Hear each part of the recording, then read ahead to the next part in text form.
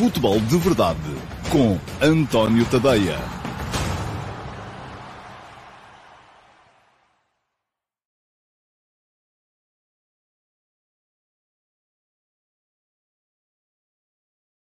Ora, então, olá, muito bom dia a todos e sejam muito bem-vindos à edição número 813 do Futebol de Verdade. Hoje é quarta-feira, é dia 24 de maio de 2023 atrasei-me aqui um minutinho porque tive que responder ali no chat ao nosso muito querido e inesgotável troll de serviço.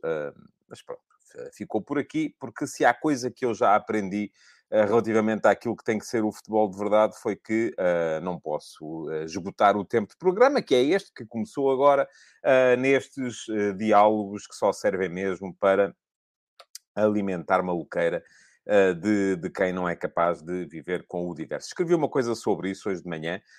Quem quiser ler as conversas de bancada de hoje, elas foram para, evidentemente, condenar os atos de racismo de que foi alvo a Vini Júnior no Real Madrid, mas para explicar também às pessoas que no futebol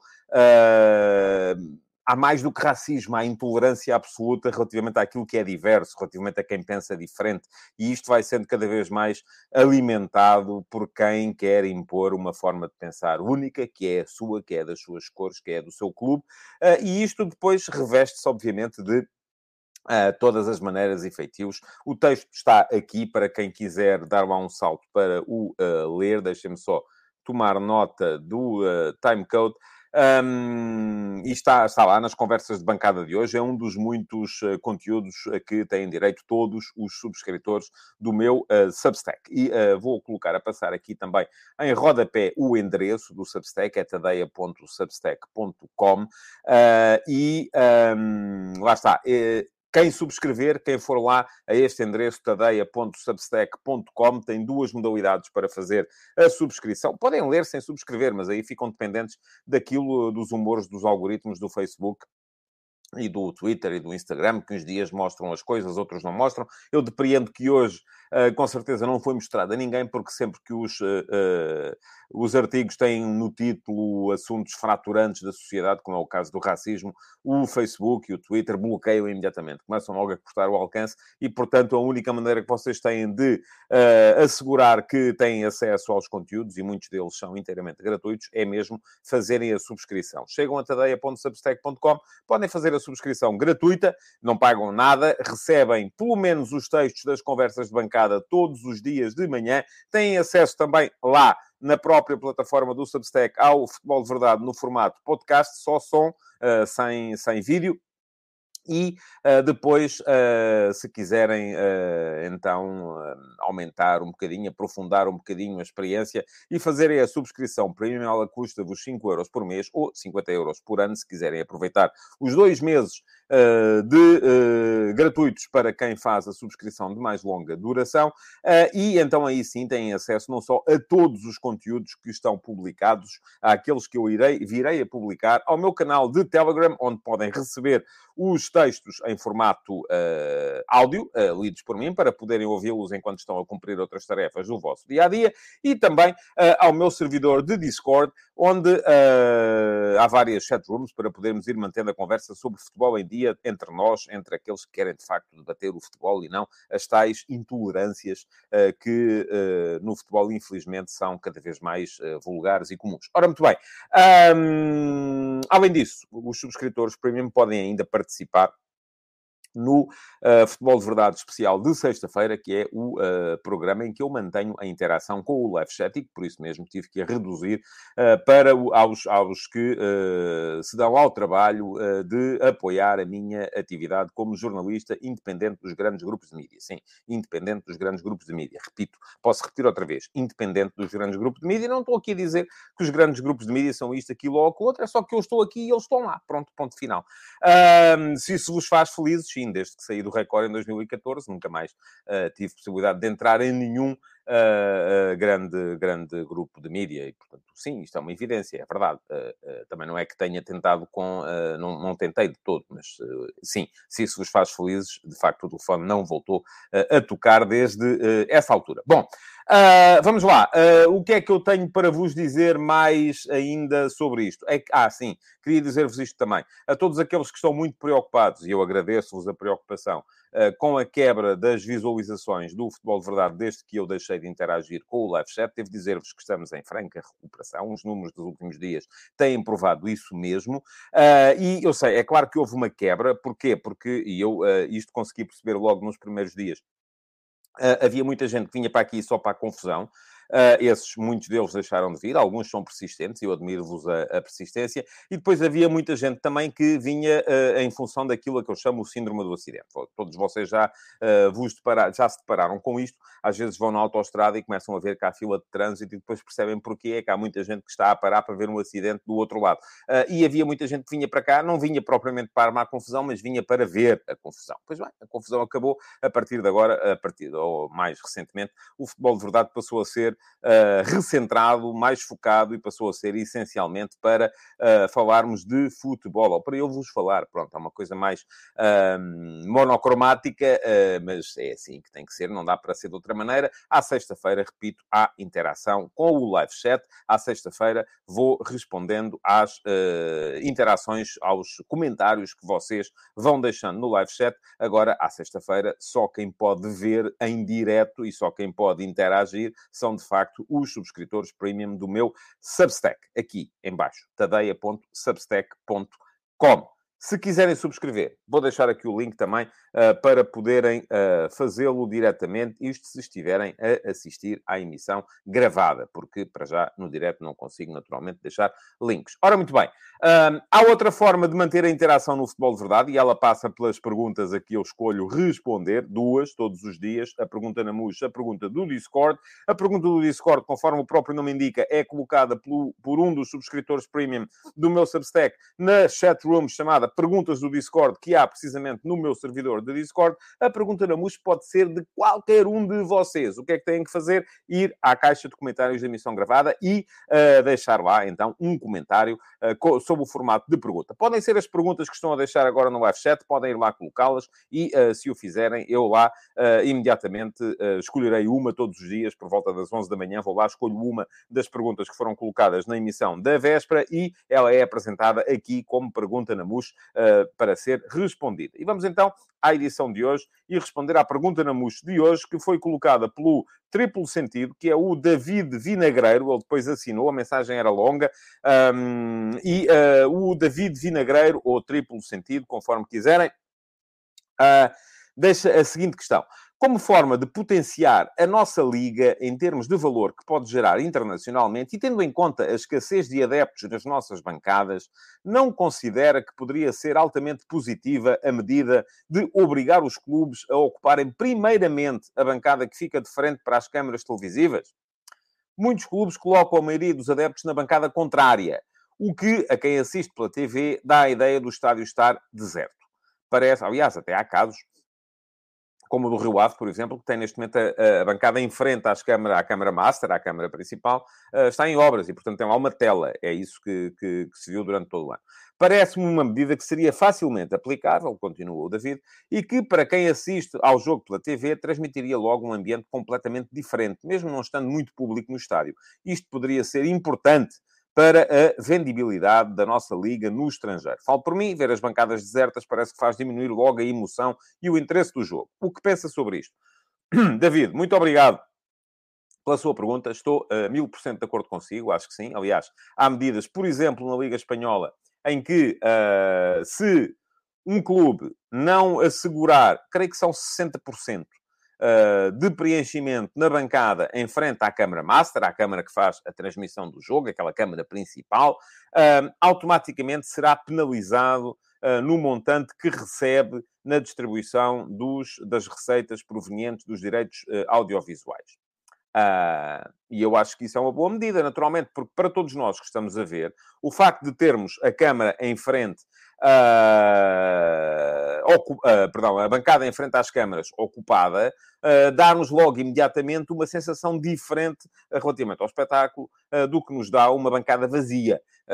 E, de facto, aí tem toda a razão. O espetáculo torna-se mais facilmente vendável. Agora, qual é que é a grande diferença entre as transmissões da Liga Espanhola e as transmissões da Liga Portuguesa. Quer que eu lhe diga? Eu explico-lhe.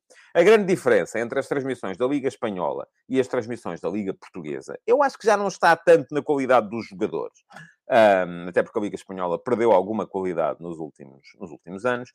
Eu acho que está, sobretudo, na forma como é feito o controle, a gestão e a distribuição da receita. Isto é, a Liga Espanhola pode chegar aos clubes e dizer assim: meus amigos, se na bancada, em frente à Câmara Master, não estiver preenchida pelo menos a 60%, vocês ficam desde já a saber que recebem um corte de 30% nos montantes a que têm direito pela transmissão televisiva. Na Liga Portuguesa isso não é possível. Porquê? Porque cada clube negocia os seus próprios direitos e recebe esses montantes diretamente dos operadores. Portanto, não há qualquer possibilidade da Liga Portuguesa impor aos clubes esse tipo de medida que está aí a defender. Até poderia você agora, David, dizer-me assim: está bem, mas não se pode gerir ou não se pode intervir na distribuição da receita, é perfeitamente possível fazer outra coisa. Como, por exemplo, vamos dar multas aos clubes que não asseguram um determinado preenchimento e institui-se isso no regulamento disciplinar. Qual é que é o problema? Onde é que isso esbarra? Quem é que aprova o regulamento disciplinar? Pois é, são os clubes. Portanto, esqueça, isso não vai acontecer enquanto não tivermos em Portugal a negociação centralizada e a distribuição mais equilibrada da receita proveniente dos direitos televisivos. E é claro que isso depois vai esbarrar num outro problema, que é um problema que nós temos, que os espanhóis têm em certa medida, mas não têm tanto quanto nós. E nós temos esse problema por duas vias. A primeira via é: há 3 clubes que dominam 95% do mercado. Será que é justo depois estarmos a reduzir aquilo que esses 3 clubes recebem para dar mais a outros clubes? Eu acho que não é uma questão de justiça. Acho que é uma questão de inteligência. Porque se não fizermos isso, vamos ter uma liga cada vez mais desequilibrada. E vai ser cada vez mais complicado podermos manter uma liga equilibrada e manter o interesse das pessoas na liga que estamos a querer disputar em Portugal. E a segunda questão é que, a acrescer a isso, houve negociações feitas por Benfica, Futebol Clube do Porto e Sporting, numa altura particularmente interessante para os clubes, que foi uma altura em que a concorrência no mercado dos operadores estava ao rubro. Foi a altura em que entrou a Altice no mercado português, foi a altura em que a NOS estava particularmente agressiva, enfim. Portanto, estamos a falar de uma altura em que os clubes puderam negociar claramente em alta. Eu acho muito difícil que uma negociação centralizada consiga, e aliás, a Liga está confiante nisso, os clubes, com o Benfica à cabeça, já vieram dizer que têm dúvidas e que não querem porque acham que isso não vai acontecer. Ainda no outro dia assistimos ao Luís Mendes, administrador da SAD do Benfica, vir dizer que não acredita que seja possível conseguir-se o tal bolo de 300 milhões de euros de que se fala, mas achando eu que isso não é possível e achando que se neste momento temos um determinado bolo, vamos chegar com um bolo mais pequeno, se esse bolo mais pequeno vai passar a ser distribuído de forma mais igualitária, o que vai acontecer é que os grandes vão passar a receber, não é menos, é bastante menos. E isto também pode ser perigoso em termos da nossa capacidade para sermos competitivos no futebol internacional. Bom, portanto, a questão que se coloca aqui é esta, em relação à pergunta do David, se seria, como é que ele diz, altamente positivo obrigar os clubes a ocupar primeiramente a bancada que fica de frente para as câmaras televisivas? Sem dúvida nenhuma.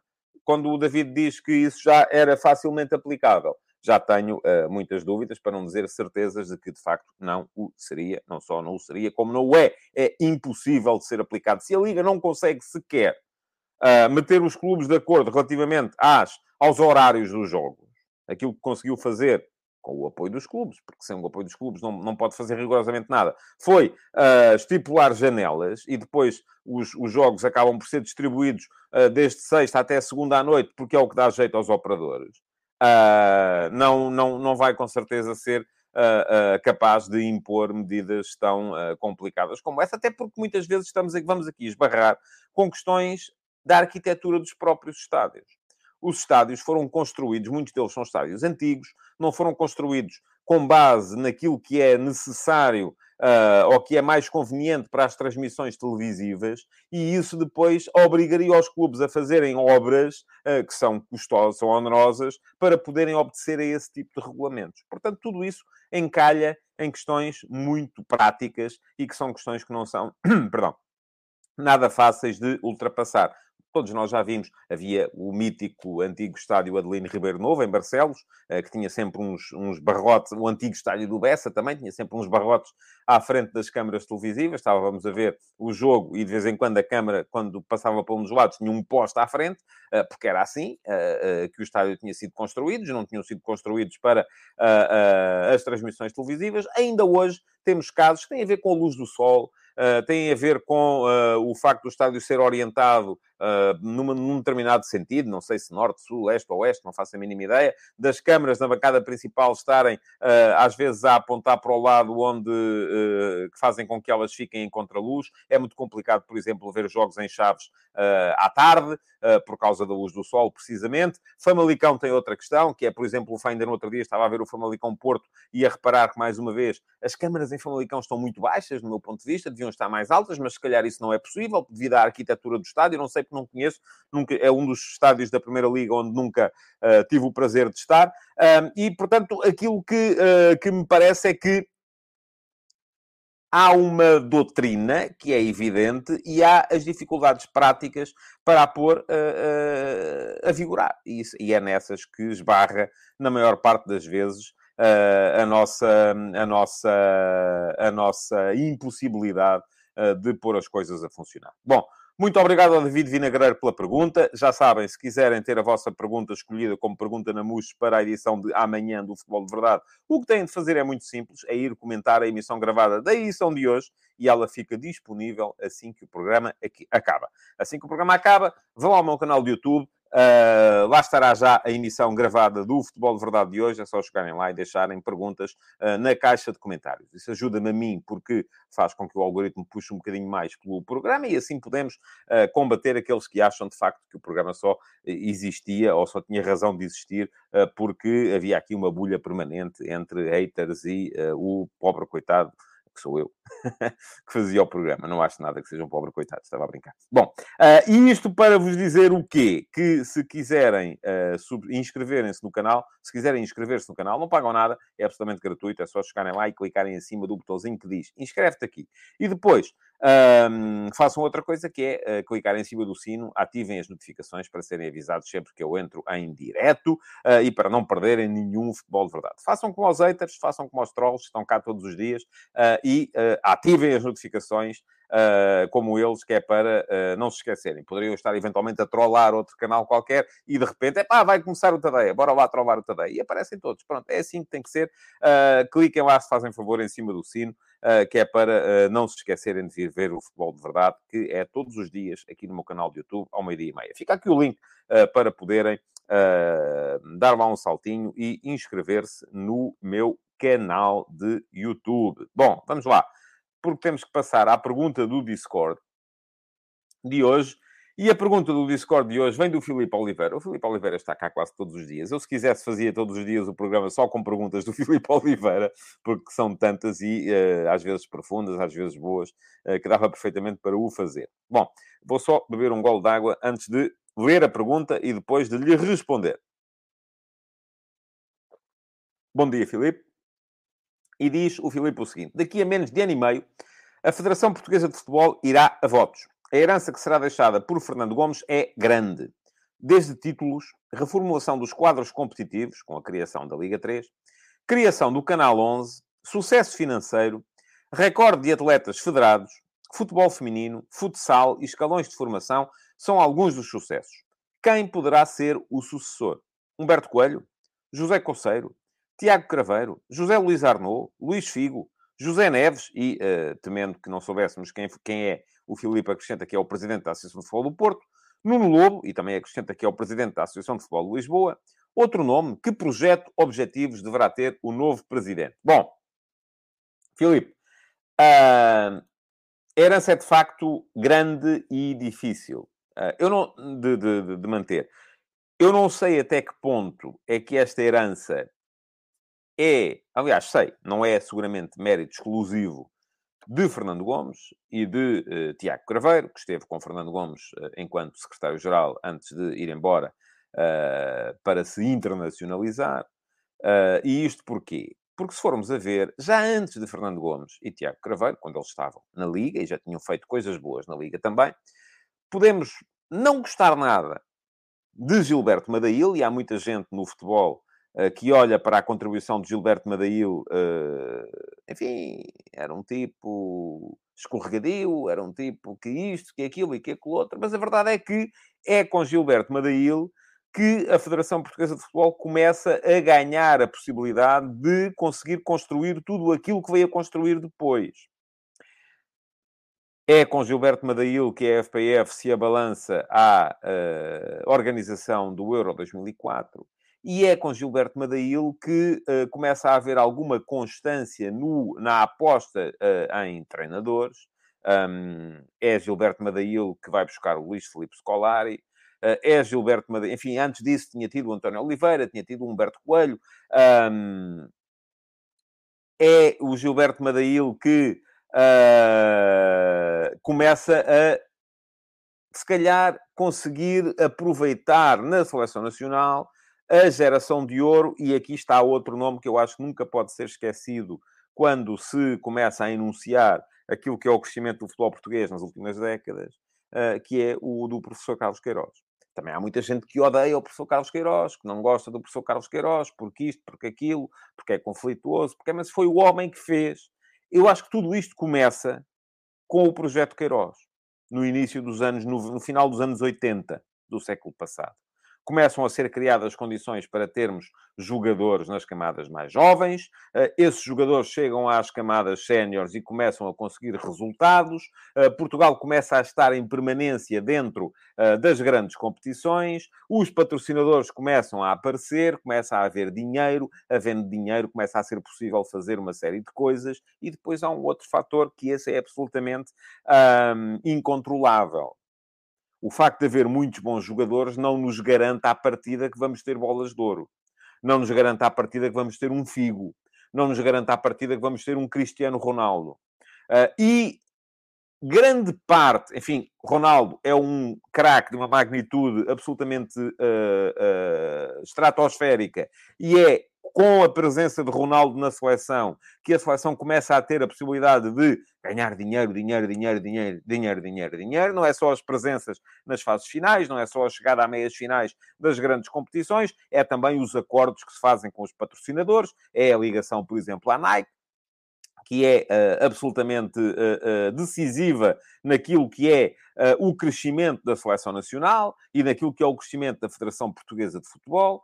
Mas já antes de Ronaldo, e nessa altura nós ficávamos todos muito orgulhosos, sempre que apareciam aqueles anúncios que a Nike fazia. Isto é uma coisa muito geracional. A Nike começou a fazer anúncios com os grandes craques do futebol mundial, e nós dizíamos assim, está ali o Figo. Aparecia o Figo, ali ao pé do Ronaldo Nazário, ao pé de outros craques da mesma dimensão, que eram patrocinados, sponsorizados pela Nike, e o Figo começou a ganhar protagonismo também nesses anúncios. E isso é sinal de que depois o dinheiro, o budget de investimento publicitário de grandes marcas, como a Nike, começou também a pingar, e às vezes deixou de pingar e passou a jorrar, e aí é que está o segredo da coisa, na Federação Portuguesa de Futebol. Aí está o grande mérito. É claro que depois é importante que as pessoas tenham, naturalmente, competência para aproveitar o dinheiro. Uma coisa é ter o dinheiro e torrá-lo, outra coisa é aproveitar o dinheiro e criar, de facto, maneira de o fazer crescer, ou de o aplicar. E pergunto ao Filipe, então, desde títulos, é verdade, reformulação de quadros competitivos. Eu acho que ainda há muito a fazer no que toca à reformulação de quadros competitivos. Não gosto do atual Campeonato de Portugal, deixem-me que vos diga. Acho que tinha que ter mais zonas para impedir que metade das equipas tenham que descer, e mais equipas, para impedir que metade das equipas tenham que descer aos distritais. Criação do Canal 11, lá está, importante em determinada medida, naquilo que é a divulgação de uma agenda, sendo que aqui é uma agenda que, à partida, sequer neutral, politicamente correta, sim, mas neutral. Sucesso financeiro, já falei disso. recorde de atletas federados, a aposta no futebol feminino, a aposta no futsal, a aposta nos escalões de formação. Agora, onde a porca torce o rabo é relativamente aos nomes que apresenta. Eu, de todos estes nomes que aqui apresento ao Filipe, confesso que gostava de ver o Tiago Craveiro como presidente da Federação Portuguesa de Futebol. Porque acho que seria o passo correto a dar pelo Tiago. Acho que ele neste momento se calhar já está num outro plano e já terá percebido que a vida dele corre melhor provavelmente se meter noutro plano, porque deixa de estar aqui intrincado ou metido nas confusões que é permanentemente o futebol português. Tenho muitas dúvidas relativamente aos ex-jogadores, porque serão sempre conotados com um clube, embora Fernando Gomes tenha conseguido, de certa forma, até afastar-se do clube, em termos de percepção pública, afastar-se do clube do qual era oriundo, o Futebol Clube do Porto. Fernando Gomes foi, inclusive, antigo basquetebolista do Futebol Clube do Porto. Eu ainda me lembro de fazer... E ele não é muito grande, curiosamente, é mais baixo do que eu. Mas lembro-me ainda de fazer... uma vez houve uma coleção de cromos que trazia jogadores de hóquei em patins e de basquetebol quando eu era miúdo, tinha os meus 11 anos, 12 anos, e lá estava o Fernando Gomes a jogar na equipa, ou incluído na equipa de basquetebol do Futebol Clube do Porto. Mas acredito pouco na possibilidade de ser um ex-jogador. Acredito pouco na possibilidade de ser Humberto Coelho, até já pelo facto de ele já estar habituado a uma missão mais recatada, como acredito pouco na possibilidade de ser o Luís Figo, porque o Luís Figo está a um outro nível no que toca a contratos, com patrocínios e com necessidades que ele tem de representação, aquilo e acolá, e, enfim, quando está lá no alto nível, depois também baixar para uma missão de presidente, mesmo que fosse um presidente profissional, creio que não seria muito atrativo para ele, mas tal como acredito pouco na possibilidade da promoção dos atuais líderes das associações regionais. Portanto, tenho algumas dificuldades relativamente ao nome. Em relação à sua última pergunta, que projeto de objetivos deverá ter o novo presidente, eu identifico a partir de dois fundamentais. Enfim, é seguir com todos aqueles que já foram criados, a promoção do futsal, do futebol feminino, do politicamente correto através do Canal 11, manter as seleções a ganhar e a competir ao mais alto nível. E depois há duas questões que eu acho que vão ser particularmente delicadas. Uma delas é a reformulação dos quadros competitivos, porque eu acho que não está terminada, já o disse aqui. Acho que era importante que o Campeonato de Portugal tivesse mais equipas para impedir aqui. Enfim, aqui estou a falar um bocadinho também com o coração, porque lá está, como alguém brincava comigo ontem, creio que no live chat, depois vou ler tudo o live chat no final.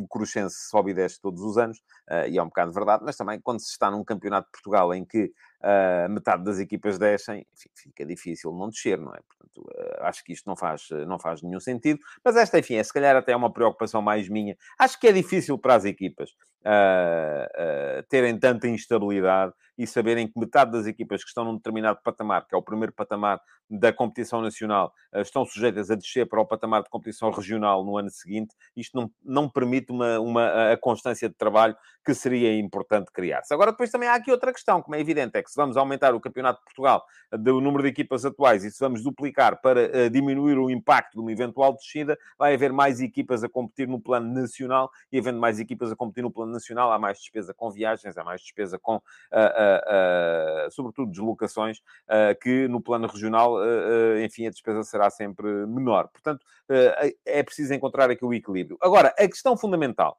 aquela que eu acho que vai ser mais difícil de lidar, é o fim de Cristiano Ronaldo. Vai acontecer.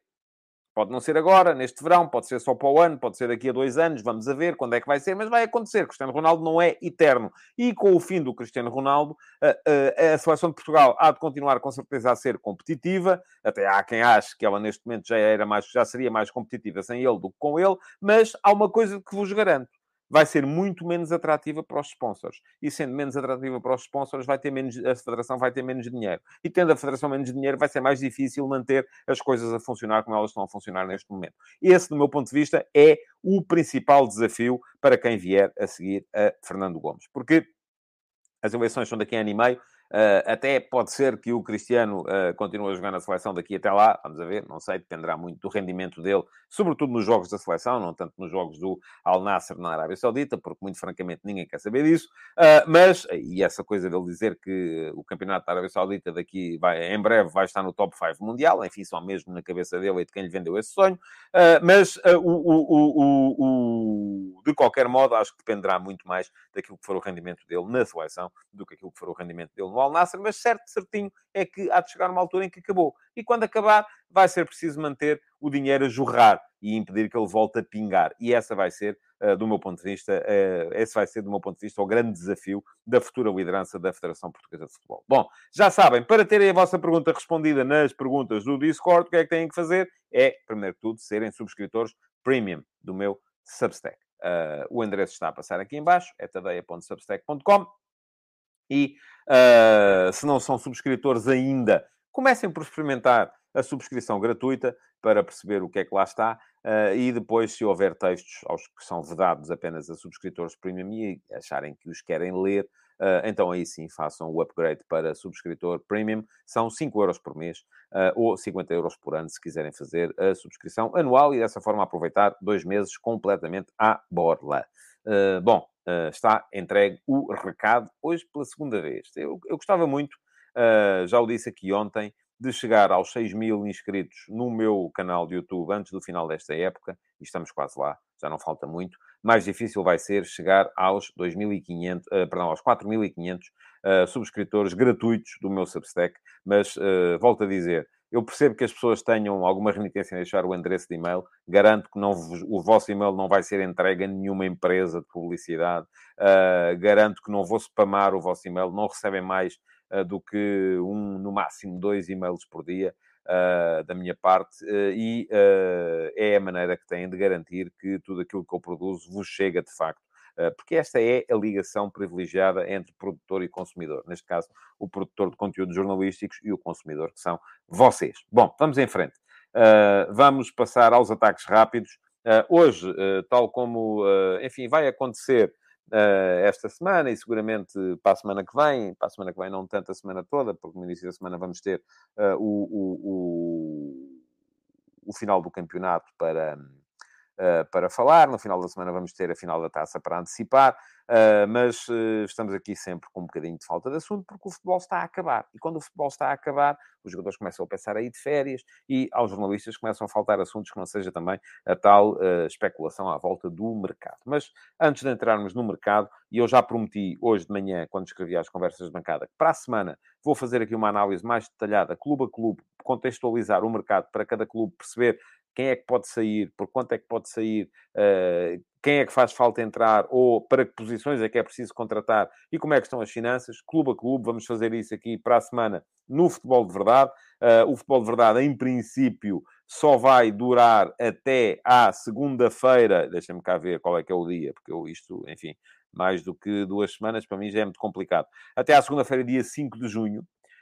Depois o Futebol de Verdade vai de férias também. Porquê? Porque a competição acaba no dia 4 com a final da Taça de Portugal, entre o Futebol Clube Porto e o Sporting Clube Braga. Agora, estou, muito francamente, a pensar em ter conteúdos vídeo durante esse período. Ainda não os posso anunciar, porque ainda estou aqui a trabalhar nisso, mas em ter conteúdos vídeo para que possam manter a ligação ao canal. Mas vamos lá embora. Ataques rápidos para já, e antes de falar do mercado, que vai ser um ataque organizado, é preciso falar do futebol de ontem. Portugal foi eliminado do Campeonato da Europa de Sub-17, empatou 1-1 com a França, já tinha apanhado 4-0 da Alemanha, pelo meio ganhou a Escócia, mas acabou por não ser o suficiente para seguir em frente esta geração. Portanto, Portugal fica, é uma coisa que é cada vez mais rara, fica na fase de grupos da fase final do Campeonato da Europa de Sub-17. Veremos se foi apenas uma questão episódica que teve a ver com esta competição, ou se é mesmo uma questão geracional, mas, enfim, isso depois acabará por ser mitigado, porque é uma geração boa, segue-se uma geração menos boa, e a seguir, se calhar, vem outra geração boa, e, portanto, vamos a ver o que é que vai suceder, sendo que Portugal também não está, neste momento, na fase final do Campeonato do Mundo Sub-20, que está a decorrer, mas não temos lá a seleção portuguesa. Portanto, há aqui um pequeno intervalo na imposição dos nossos, mas vamos ter o Sub-19 muito em breve, na fase final do Campeonato da Europa. O que é que... Isto vai ser em julho. Aliás, vamos ter com certeza problemas, porque alguns jogadores que já estão a trabalhar com as equipas principais vão ser convocados e isto já vai apanhar o início da pré-época. Portanto, se calhar vai ser complicado para os clubes libertarem jogadores para irem a essa fase final do Campeonato da Europa de Sub-19. De resto, futebol de ontem ainda houve Liga Espanhola. E na Liga Espanhola está ainda por decidir... O Barcelona já desmobilizou, claramente, não é? Já é campeão e, portanto, como já é campeão... Aliás, é curioso que o Barça tem vindo a perder jogos desde que é campeão. O Real Madrid tem vindo a perder jogos também. Hoje há um espanhol Atlético de Madrid que pode ser muito importante, sobretudo para a luta pela descida de divisão. Vamos a ver se o Atlético também desmobiliza e se perde hoje com o Espanhol ou não. Mas ontem tivemos que Valladolid 3-1 ao Barça. Valladolid a ganhar ali um novo fôlego na luta pela fuga à descida de divisão. O Celta do Carlos Carvalhal empatou em casa com o Girona. Não, pode não ser suficiente, vamos a ver, mas creio que será difícil o Celta ainda se ver envolvido nestas questões. E a Real Sociedade ganhou por 1-0 ao Almeria, em casa, o que quer dizer que a Real Sociedade fica-lhe a faltar agora 2 pontos. Está basicamente 2 pontinhos para garantir a Liga dos Campeões. Continua ali na luta com o Villarreal. O Villarreal joga hoje, recebe o Cádiz, que é uma das equipas envolvidas na luta pela fuga à despromoção.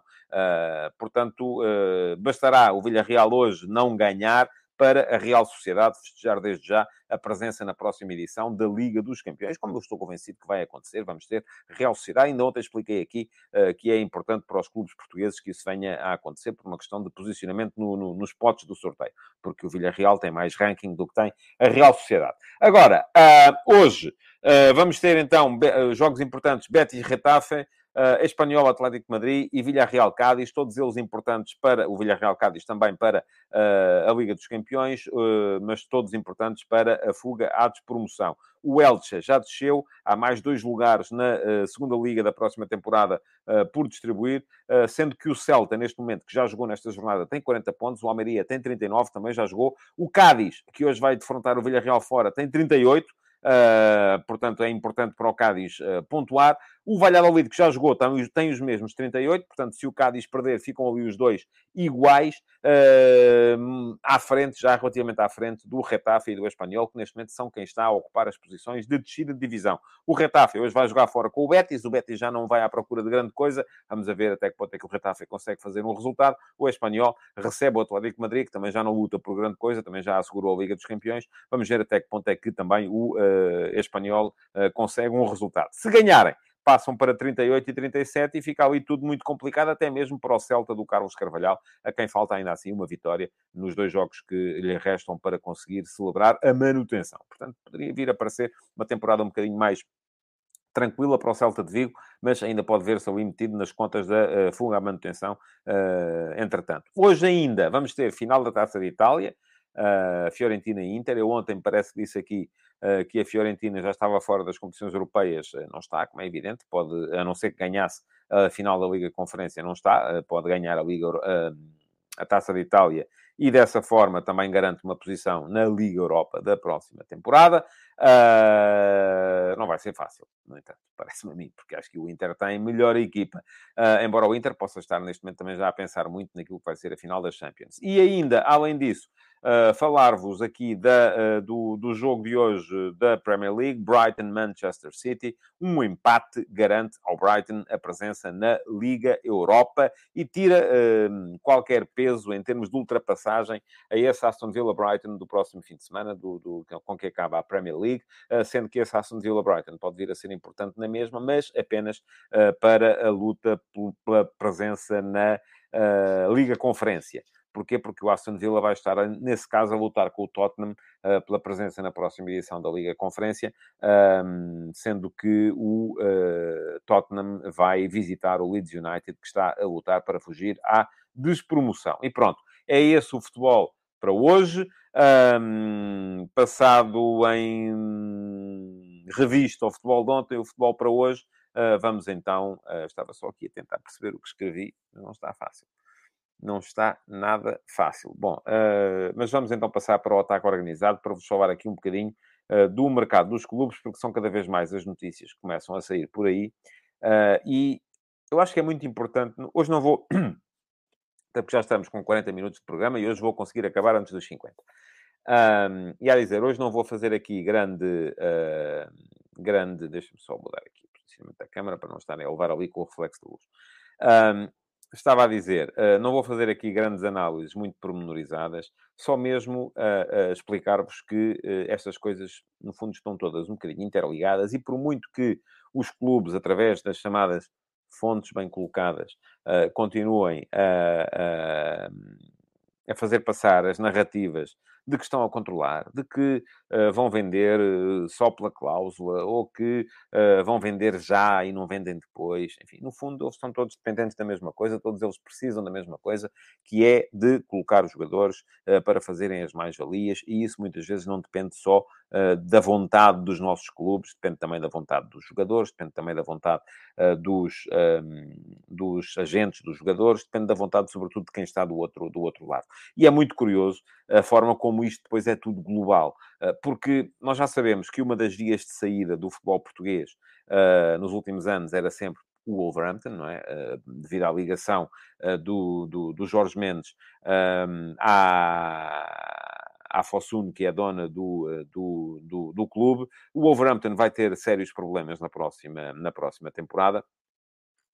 Porquê? Porque vai precisar de vender para cumprir as regras de fair play. E se o Wolverhampton não vender... Aliás, neste momento, uma das coisas que mais se discute em Inglaterra também, na Premier League, é a possibilidade do Julen Lopetegui não ficar no Wolverhampton, depois de fazer aquilo que os ingleses reputam como um excelente trabalho, porque é raríssimo uma equipa que, por alturas do Natal, estava em último lugar na tabela, ter acabado por escapar à despromoção, como escapou o Wolverhampton.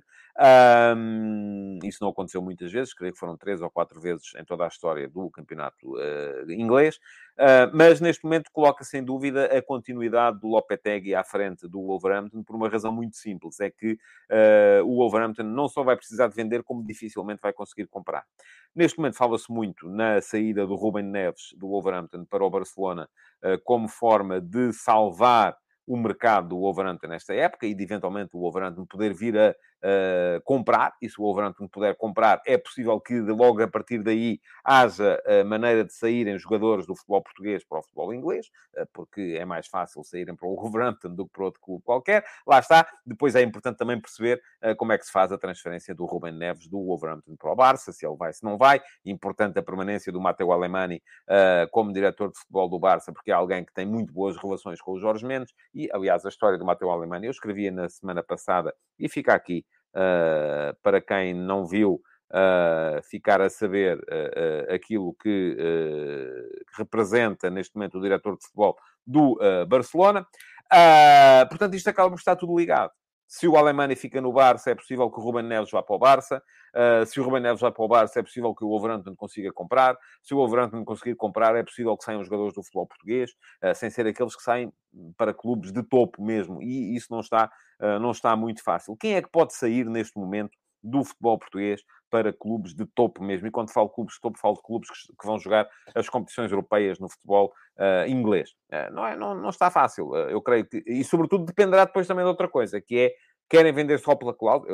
Eu até admitia perfeitamente que pudessem sair jogadores dos grandes para os clubes de topo do futebol inglês, mas as cláusulas são cada vez mais elevadas e por isso mesmo fica cada vez mais difícil que eles lá sejam colocados por esses valores. E é por isso que é muito complicado depois os nossos clubes estarem a dizer que só vendemos pela cláusula. Mas se de repente precisarem de vender, se não conseguirem vender jogadores que não são tão imprescindíveis por valores abaixo da cláusula e tiverem que vender um jogador imprescindível pela cláusula, reparem aquilo que aconteceu com o Sporting o ano passado, não é? O Sporting no ano passado terá feito os possíveis para não vender o Mateus Nunes, mas acabou por vendê-lo e abaixo da cláusula, já com o campeonato a decorrer e 2 ou 3 dias antes de um Flóculo Porto Sporting fundamental para o campeonato. Porquê? Porque, apesar daquilo que nos vendem, as tais fontes bem colocadas, junto do processo, os nossos clubes não estão no controle da situação. Querem outro exemplo? Dou-vos outro exemplo. Hoje vai começar a ser decidido quem é o futuro treinador do Tottenham. O Tottenham quer muito o Arne Slot, o atual treinador do Feyenoord. Acontece que o Arne Slot não tem cláusula de rescisão no contrato com o Feyenoord. E o Feyenoord não está pelos ajustes, não quer deixar o Arne Slot sair. As negociações vão ser demoradas. E enquanto o Tottenham não tiver treinador, não vai naturalmente avançar para as contratações. Portanto, se fala, e fala-se cada vez com mais insistência, da possibilidade, enfim, também não sei, serão com certeza as tais fontes bem colocadas, a colocar as notícias cá fora, na possível saída do Manuel Ugarte para o Tottenham, também já se falou da saída do Manuel Ugarte para o Liverpool, enfim, pode ser, os clientes aqui podem ser vários, mas se fala cada vez com mais insistência disso, com certeza que nada disso vai avançar enquanto não houver treinador no Tottenham.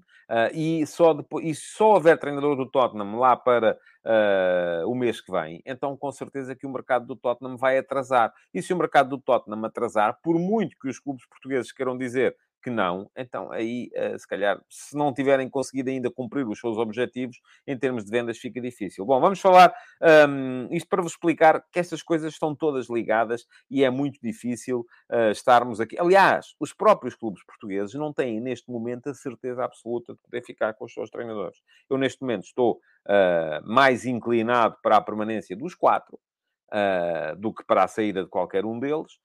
Mas é sempre possível que algum deles saia. Querem percentagens? Eu dou-vos percentagens. Acho que neste momento Roger Schmidt fica no Benfica a 95%.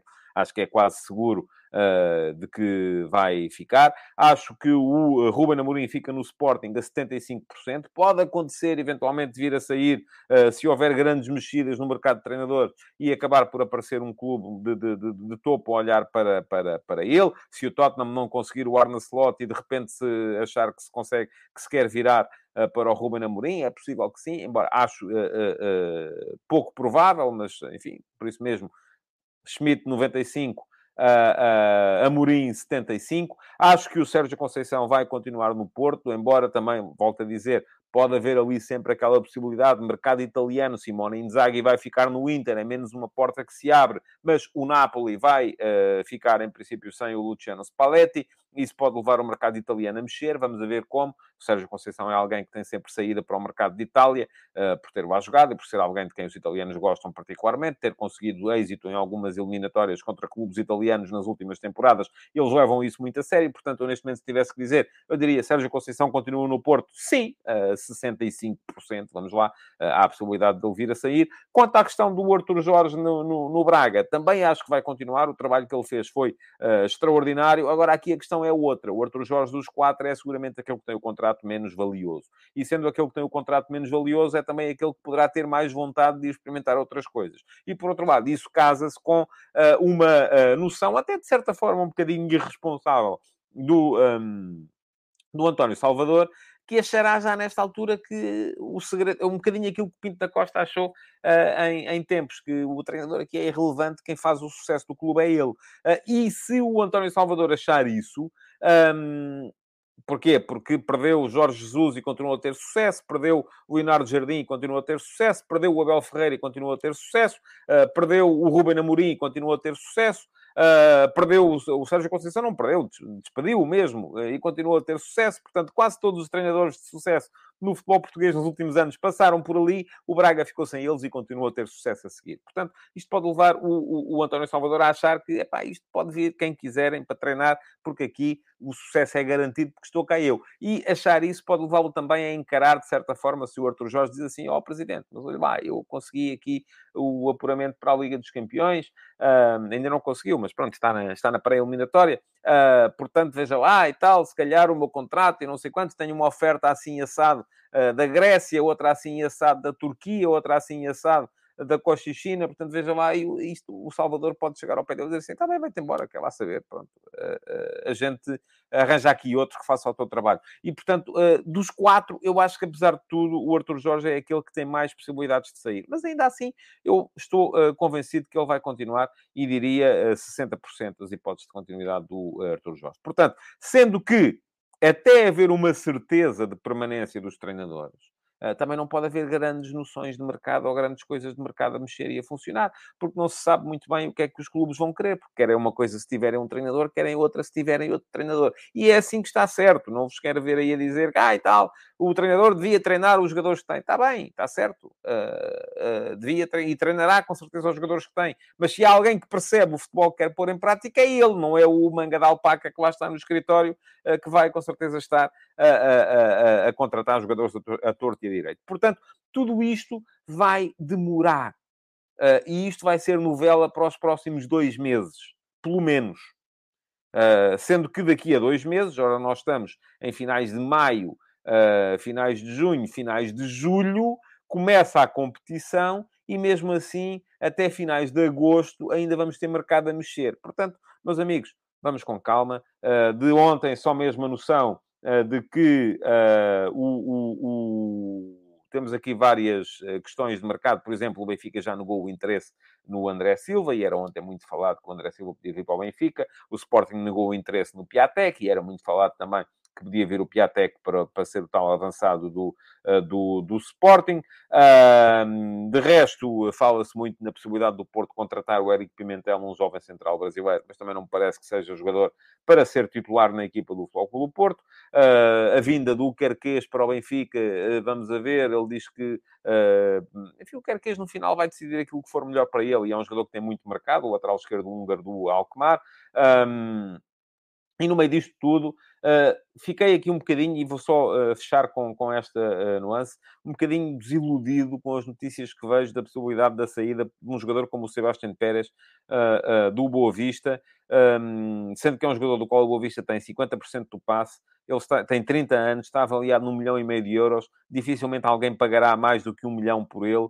E o Boa Vista, por 500 mil euros, poderá ver-se forçado a perder aquele que é, neste momento, um dos pilares da sua equipa. Isto a mim entristece-me porque continua a mostrar-me que os clubes de segunda linha no futebol português continuam a não ter capacidade para fazer seja o que for no mercado de transferências. Bom, já sabem, não vou fazer aqui grandes apreciações individualizadas a cada clube hoje, até porque estamos a chegar ao final do programa, mas fica prometido, para a semana vamos abordar aqui, naqueles dias mortos entre o final do campeonato e a final da Taça de Portugal, vamos abordar aqui individualmente o mercado dos principais clubes do futebol português, para então sim podermos avaliar contextos, perceber o que é que cada um precisa e o que é que cada um tem para oferecer ao mercado. Por hoje, estamos a chegar ao final. Estava só aqui a ver se me faltava ainda chamar a atenção para mais alguma coisa. Não, só mesmo para vos dizer ou para vos pedir que deixem like na emissão e que